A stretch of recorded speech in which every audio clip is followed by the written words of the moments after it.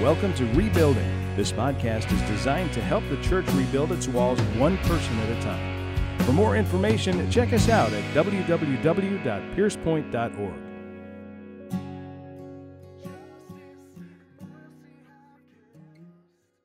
If you have your Bibles with you, turn with me to Romans chapter 8.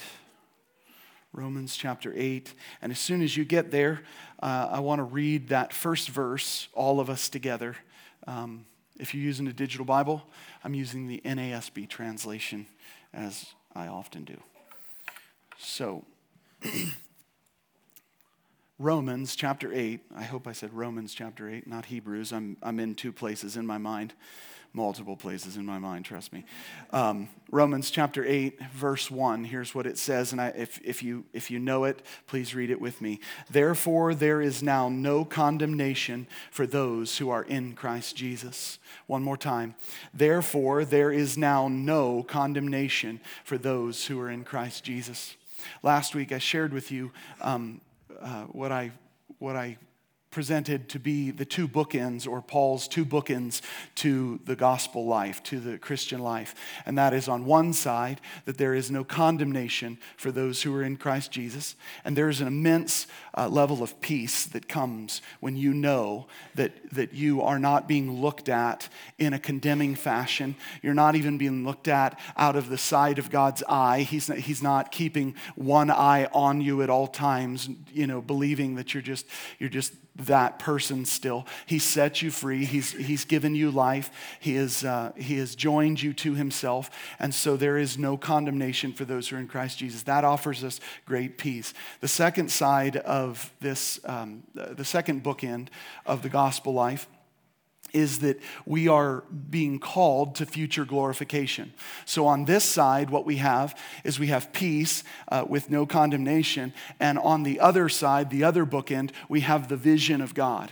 The vision of God is that He is glorifying His people. He is molding us and He is shaping us. And there is one day, and we're going to talk about this in greater detail next week, there is one day when we will experience the restoration of all things, the redemption of our bodies, is what Paul says in Romans chapter 8. And so there's a lot to it. There's a beautiful picture there that's painted. But I want to share with you a couple of things today, and I hope that they'll all fit in your mind well.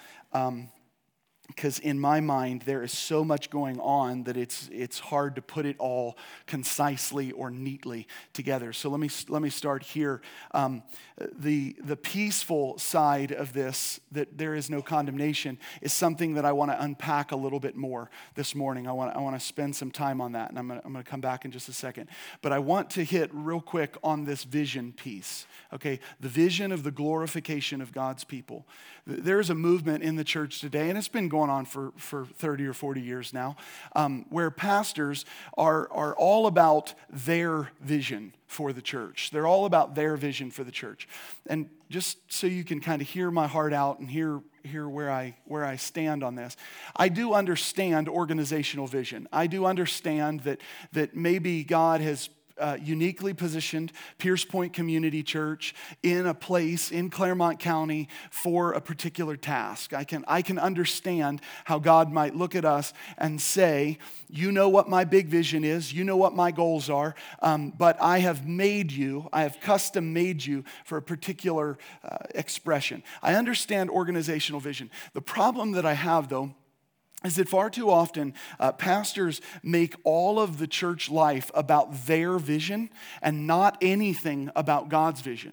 And what this leads to is it leads to churches that have great mission statements and great vision ideas and all of these programs and all of these things that they do. The problem, though, is they never seem to get to the real stuff.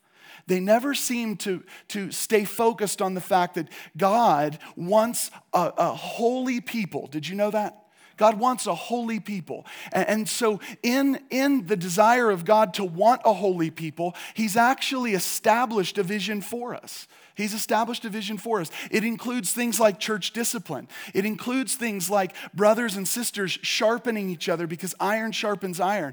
It includes things like regular study and reading of his word because God's word is powerful. Amen? It's powerful, and it can shape and it can mold us. It's sharper than any double-edged sword, so it can cut off the rough edges. It can refine us into the pure thing that we're supposed to be. And so when we talk about vision, and next week we're going to talk about God's vision in a greater way, this future glorification.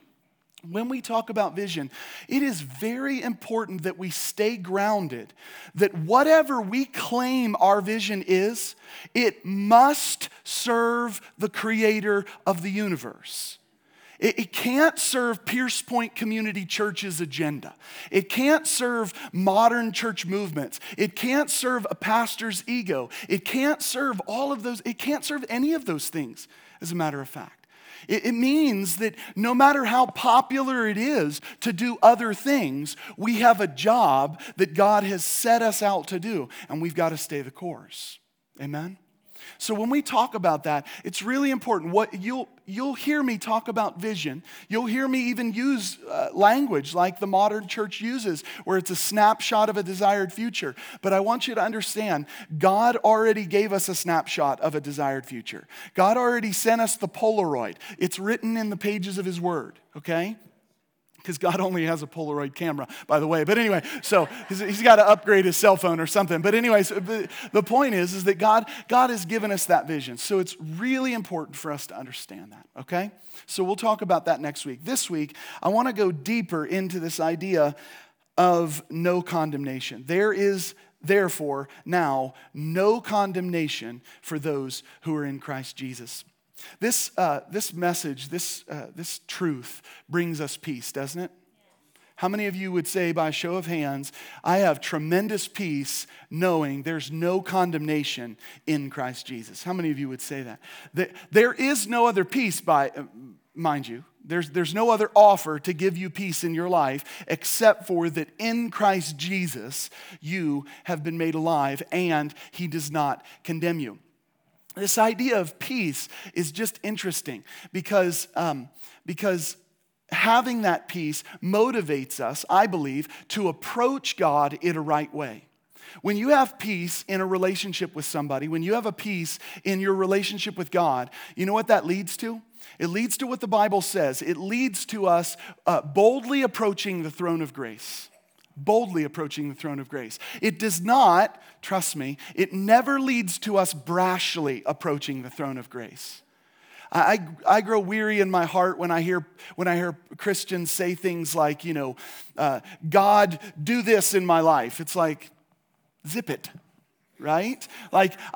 This is not boldness, this is brashness. You run to God, and you run to God under this pretense. He's a loving Father who is not condemning you, and he wants to give you good things. He wants to give you good things. That's not advocating for prosperity theology. It's simply that God wants what's best for his children.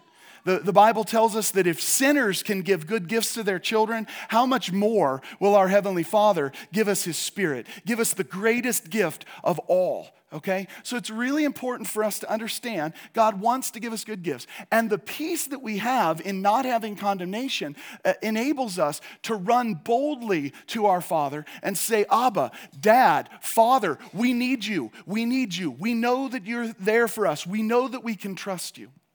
And so it's really important that we have that particular kind of peace. In my mind, I've got this picture that continues to come up all the time, and that is, and many of you will know what this is like. I've got this picture of going to see a friend that you've not seen for many, many, many years, okay? You've not been around the friend for a long time, but you go to see the friend, and you're going to know exactly what I'm talking about. You go to see the friend, and as soon as you make eye contact, as soon as you embrace that friend, here's what you feel. As though not even one moment has passed. How many of you have ever felt that? Right? It's an amazing thing. You're like, that's a real friend right there. However, how many of you have ever felt like you've had a relationship in the past and there was an opportunity to reconvene with some of those people or maybe a group of people? But even the thought of you going to see them caused that pit in your stomach to just kind of turn, whatever it is, and you started going, uh-oh, how's this going to turn out? How many of you have ever felt that?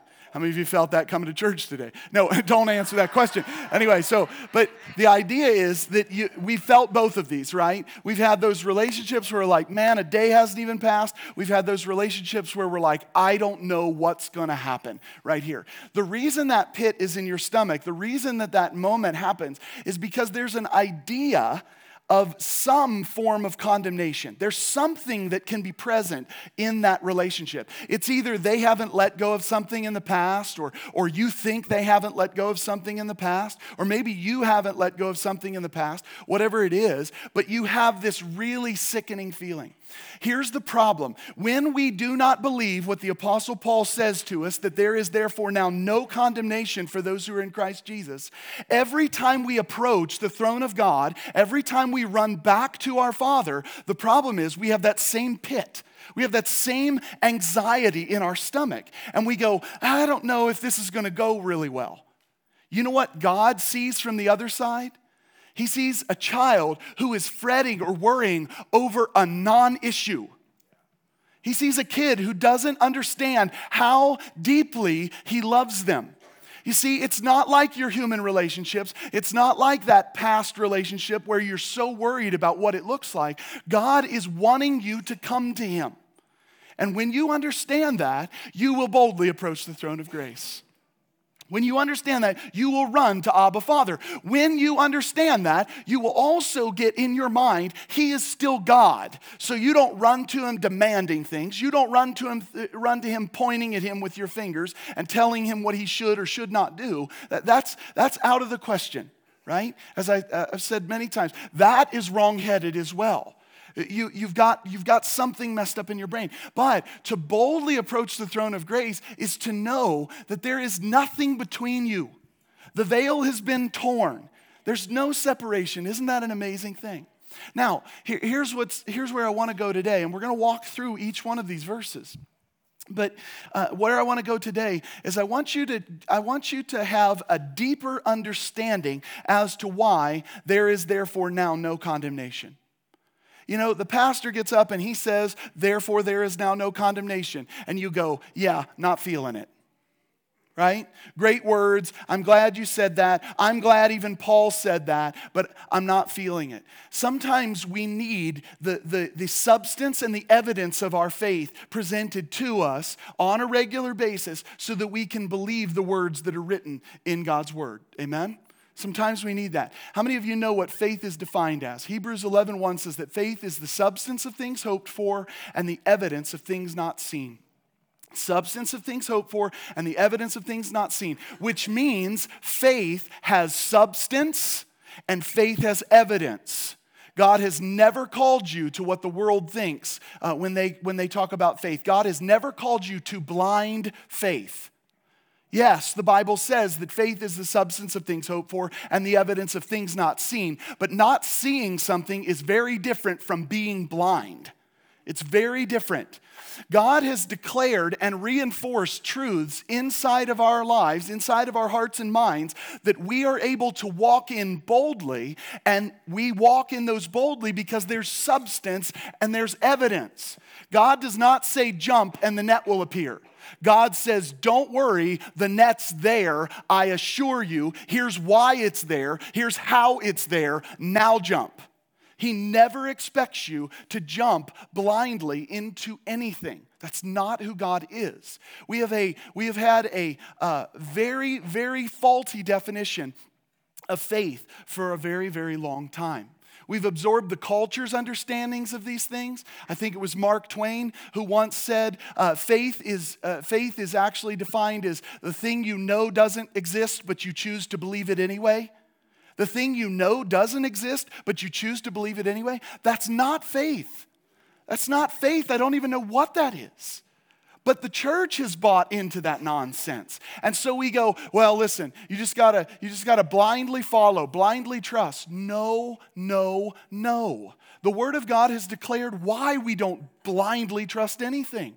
God has spoken to us. God has proved it through evidence. God has shown us experiences, given us experience. He has done all that. Those will all be confirmed with His Word, or you need to take it back to the drawing board. But God has confirmed these things over and over. And it's really important for us to understand that. So faith is the substance of things hoped for and the evidence of things not seen.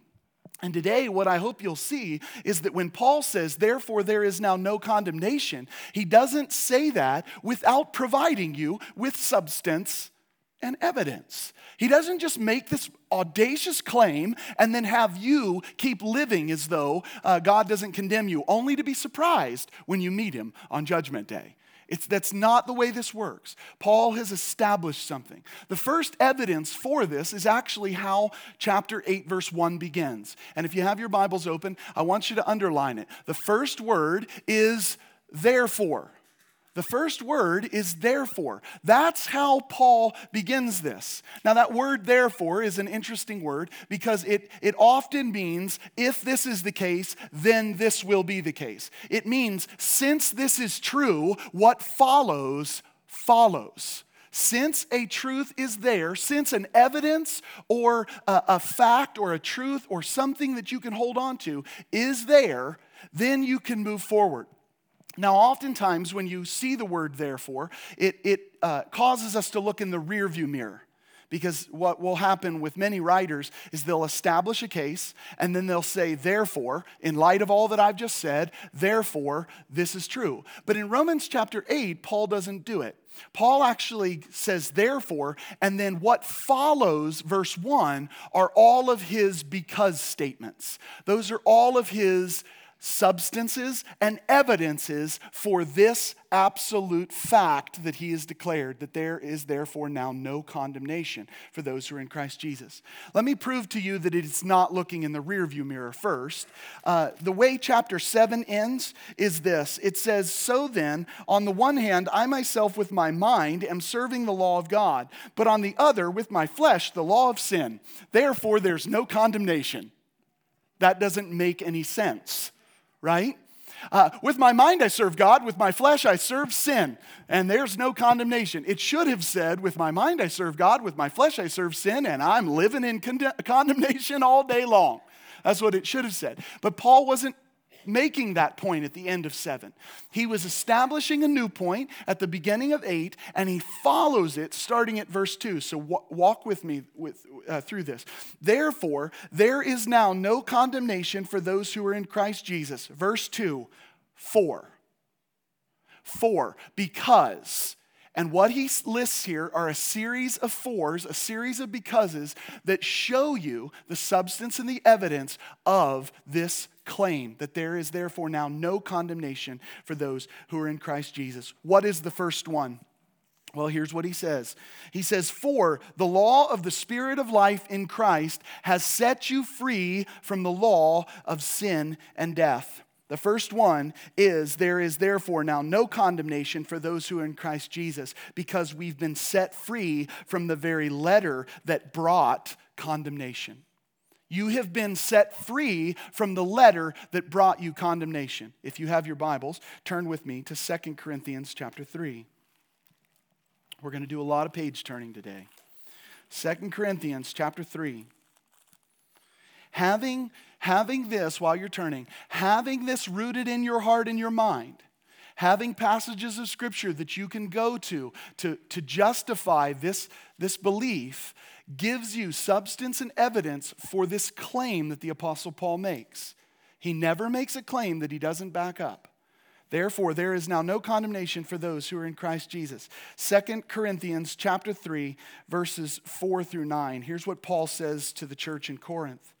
Such confidence we have through Christ towards God, not that we are adequate in ourselves to consider anything as coming from ourselves. Remember this. This is why we still sing songs like, He saved a wretch like me. Paul declares it right there. He says, we're not claiming that we're adequate in ourselves. So I hope you know that. I hope you understand that. I hope you don't feel that that is some sort of hidden or slighted condemnation still inside of your life. It's just an admonition of what is true. You look at this and you say, whoa, I'm not good enough myself. I'm not good in myself. So Paul says, such confidence we have through Christ Jesus toward God. Not that we are adequate in ourselves to consider anything as coming from ourselves. But our adequacy is from who? God, who also made us adequate as servants of a new covenant, not of the letter, but of the Spirit. Now look at what he defines as the letter. For the letter kills, but the Spirit gives life. But if the ministry of death in letters engraved on stones, we clearly understand this to be the law, definite article. We've got Mosaic law, we've got the sacrificial law, we've got all of this stuff. In letters engraved on stones, if that ministry of death came with glory, so that the sons of Israel could not look intently at the face of Moses because of the glory of his face, fading as it was, how will the ministry of the Spirit fail to be even more with glory? I love that, because just as people couldn't look on Moses' face when he came down from Mount Sinai, we should understand that the glory that is revealed in the law of the Spirit of life is absolutely awe-inspiring. It should stop us in our tracks for how good it is. And we'll see what that looks like in a little bit. It says, so that the sons of Israel could not look intently on the face of Moses because of the glory of his face, though it was fading. How will the ministry of the Spirit fail to be even more with glory? For the ministry of condemnation has glory. Much more does the ministry of righteousness abound in glory. For indeed, what had glory in this case has no glory because of the glory that surpasses it. Whatever you saw on Moses' face ain't nothing. As a matter of fact, it's so dim in comparison, you don't even notice it. You don't even notice it. The reason why we have no condemnation as followers of Christ, the first substance, the first evidence that Paul presents is that the very law that brought condemnation, that very ministry of condemnation, we've been set free from. And we have been joined to the law of the Spirit and life. And I'll explain that as we go. But there's a couple of things that we need to think about. Okay, so I'm not joined to that law anymore. Does that mean that I can abandon the morality of God? Does that mean that I can be, as scholars would say, can I be antinomian, anti-law? Can I just throw this stuff out? No. And here's why. Because when you study the New Testament and when you study the words of Jesus, you will realize that he re-ups every one of these moral codes in the New Testament. It's powerful. He doesn't just re-up them. He shows us how, where our evil comes from, where our brokenness comes from. It comes from the heart. And he says, not only are you not to murder your brother, but you're not even to hate them in your heart. Thou shalt not murder. Not only are you not supposed to commit adultery, you're not even supposed to lust after a woman in your heart with your eyes. Wow, this is amazing. And Jesus just goes on and on and on with these things. You see, what is so amazing about the glory of this new covenant, what is so amazing about the law of the Spirit in life is, number one, God made us righteous. Number two, he has empowered us to live in accordance with what he has commanded. And all of that is motivated from our hearts. Why? Because he changed that too. This is amazing. This is glorious. Moses comes down from the mountain after receiving the law of God, face shining. And what does he find? He finds a bunch of people worshiping a golden cow. Aaron's words in this story just crack me up, right? Aaron's words in this story. He comes down, he goes, what? This is my paraphrase. This is Moses. What in the heck has happened, right?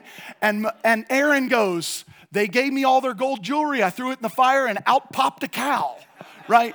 Sure that's what happened. You know why out popped a cow? Because the wickedness of Aaron's heart, the wickedness of man's heart produces something to honor and to worship. It produces idols to glory in.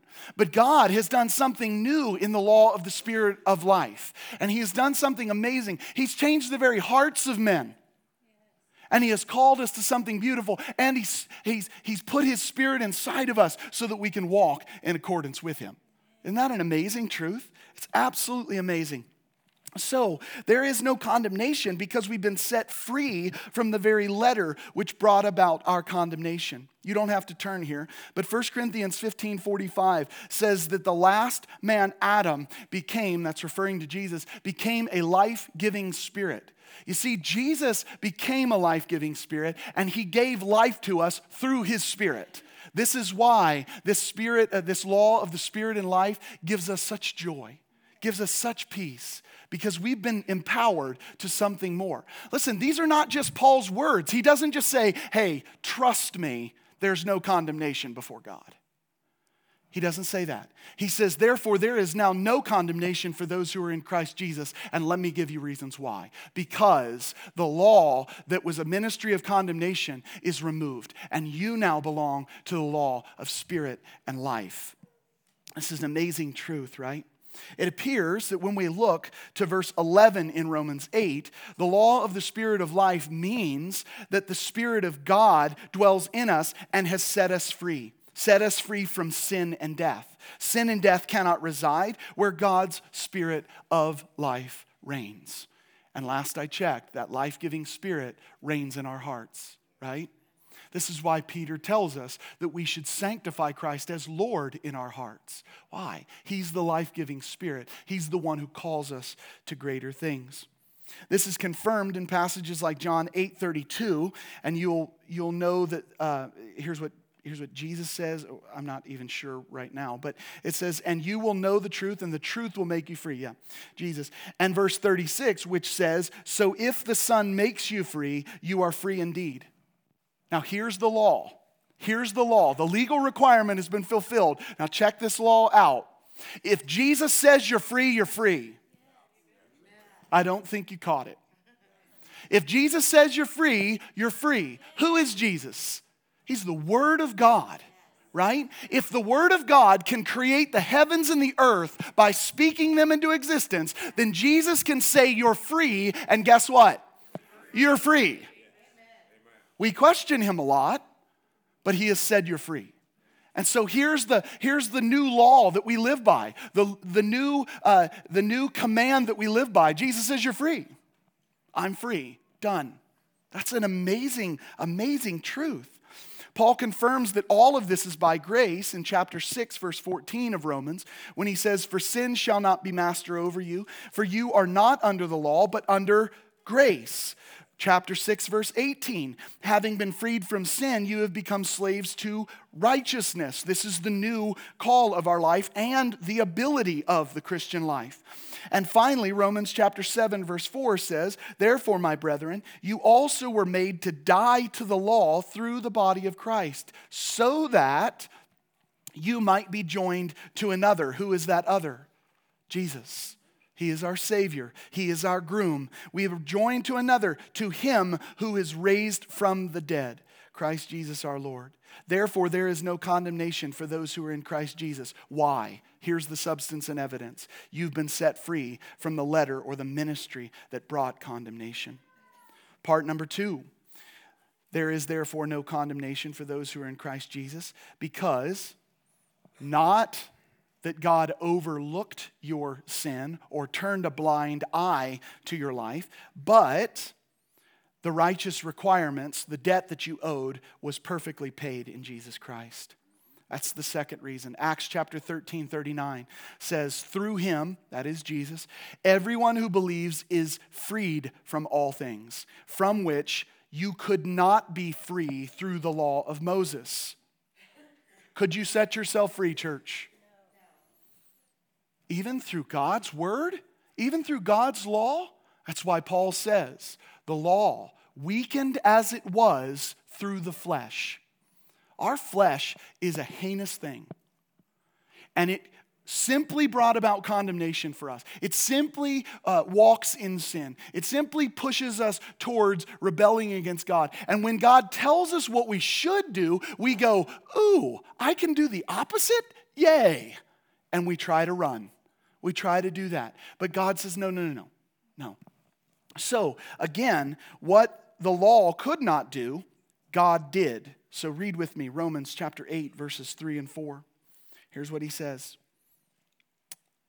For what the law could not do, weak as it was through the flesh, God did. Will you say that with me, church? God did. One more time. God did. Sending his own Son in the likeness of sinful flesh, and as an offering for sin, he condemned sin in the flesh, so that the requirement of the law might be fulfilled in who?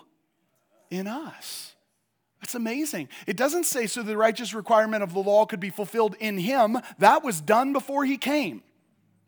But what is true is through him, it was also fulfilled in us, so that the righteous requirement of the law might be fulfilled in us, who do not walk according to the flesh, but according to the Spirit. I absolutely love this truth. Turn with me to Hebrews chapter 10. Hebrews chapter 10. It's right after Titus,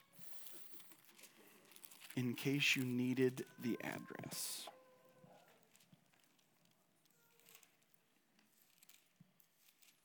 Hebrews chapter 10, verses 1 through 3.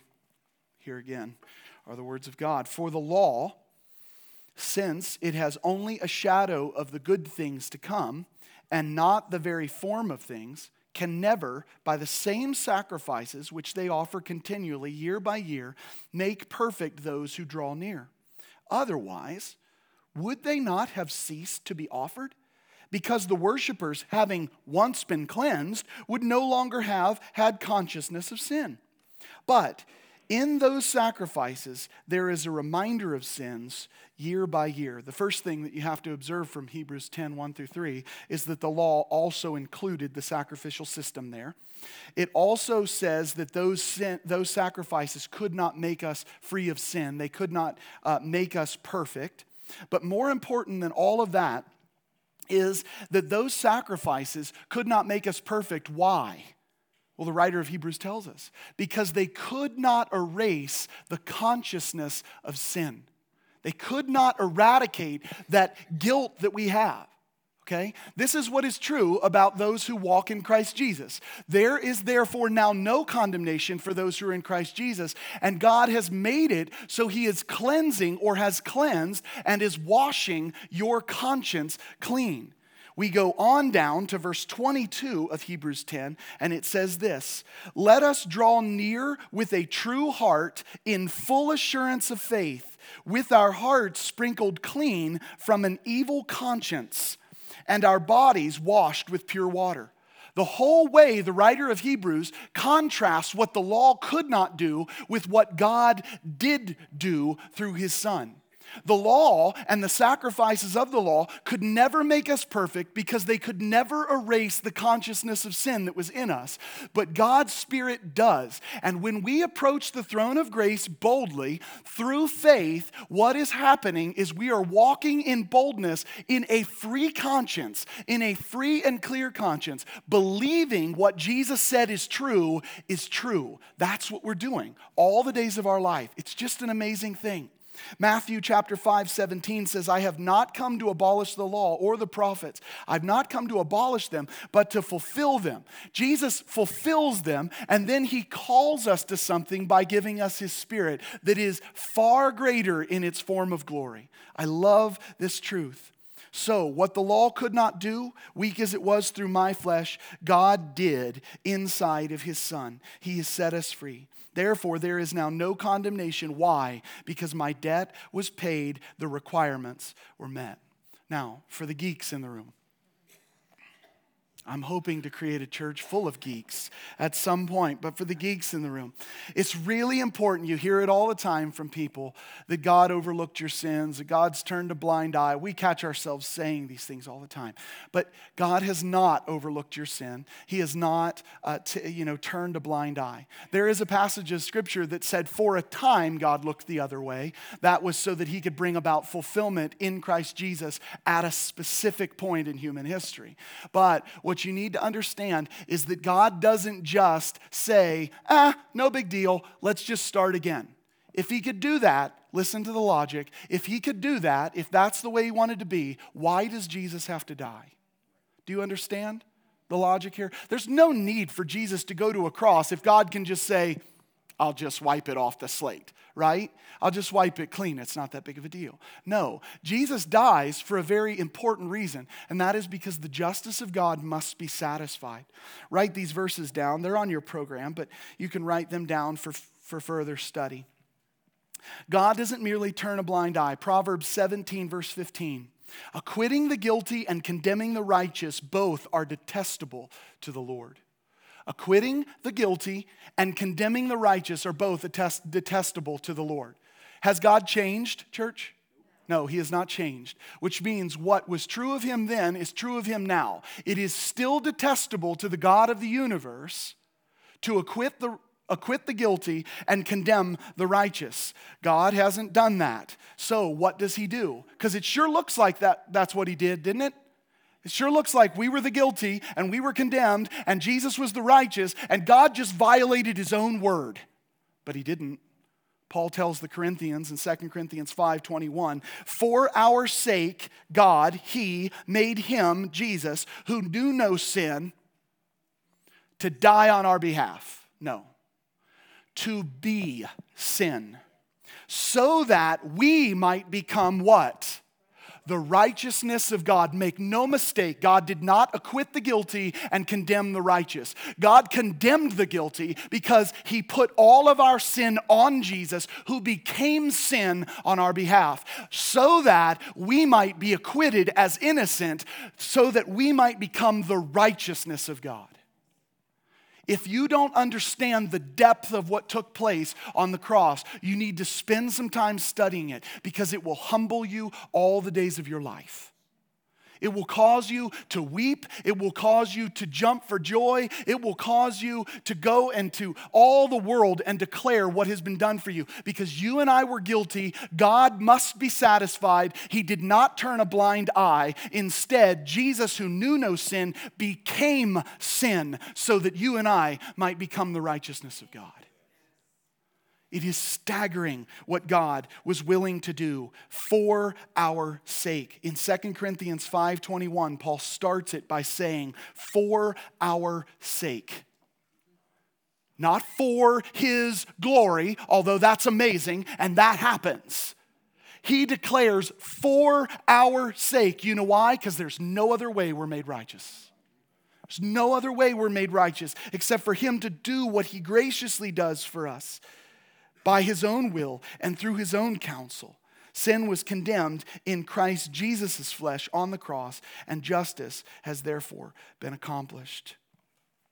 So, number one, therefore there is now no condemnation for those who are in Christ Jesus, because you and I have been set free from the very letter that brings condemnation. There is no condemnation for those who are in Christ Jesus, not because God overlooked our sins, but because my debt was paid and the requirements were fully met in Christ Jesus. And last but not least, there is no condemnation for those who are in Christ Jesus. The substance and evidence behind Paul's claim is because we've been made pleasing to God. We've been made pleasing to God. Show of hands, how many of you were getting close to being pleasing to God on your own behalf? Right? Let's keep it that way, church. You know, Jesus came to correct and to call two really important groups of people out on the carpet.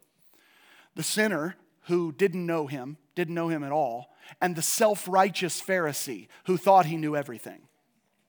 Jesus has a lot of harsh words to say to self-righteous people.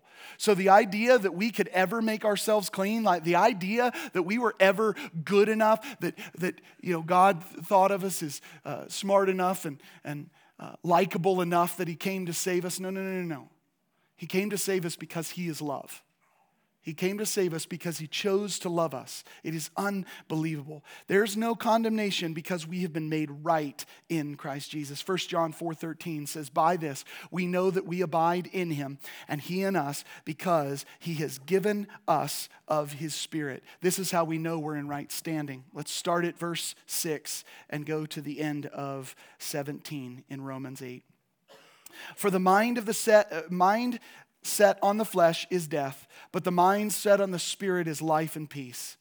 Because the mind set on the flesh is hostile toward God, for it does not subject itself to the law of God, for it is not even able to do so. And those who are in the flesh cannot please God, because without faith it is impossible to please God. Verse 9, however, you are not in the flesh, but in the Spirit, if indeed the Spirit of God dwells in you.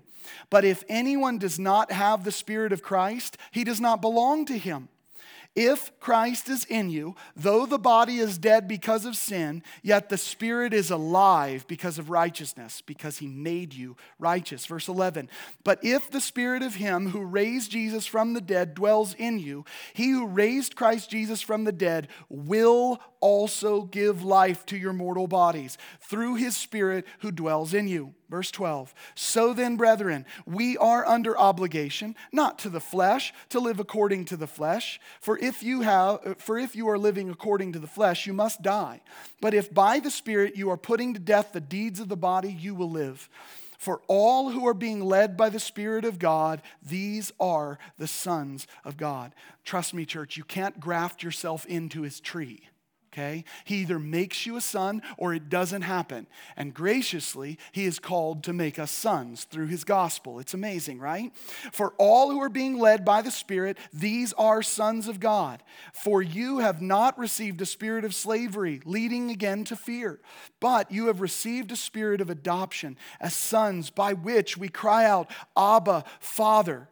The Spirit himself testifies with our spirit that we are children of God. And if children, heirs also, heirs of God and fellow heirs with Christ, if indeed we suffer with him, so that we may also be glorified with him. We have no condemnation because he has made us pleasing to him. He has made us pleasing to him by giving us his Spirit. And by giving us his Spirit, he has made us children. Do you know that you get to cry out, Abba, Father? Did you know that the Spirit testifies with your spirit to cry out, Abba, Father? Do you know that that's the case? It's amazing. So Paul tells us in this bold assertion in Romans chapter 8, verse 1, therefore there is now no condemnation. And he says, but hold on a second. I know that we're a people who live by faith. And I also know that faith has substance and faith has evidence. So here is the substance and here is the evidence of this audacious claim that I have made. There is no condemnation for you who are in Christ Jesus because one, the letter that brought condemnation has been moved out of the way. Number two, because your debt has been paid, the requirements have been met. And number three, because God made you pleasing to him. God has changed the game, church. So when you assert that you have no condemnation in Christ Jesus, there's many reasons for it. There's many reasons for it, and Paul has listed them. Why? So that your faith is not blind. So that your faith is not wishful thinking. So that your faith is not grasping at nothing in the darkness. You have something firm to hold on to. The law has been moved out of the way in the respect of its condemnation. The Jesus who we serve has made us right before him. He's paid our debts. And God said, I've made you pleasing to me. Come. Last week, I got a note from somebody who had shared a little bit about having a bad experience as they were growing up. Not a good father.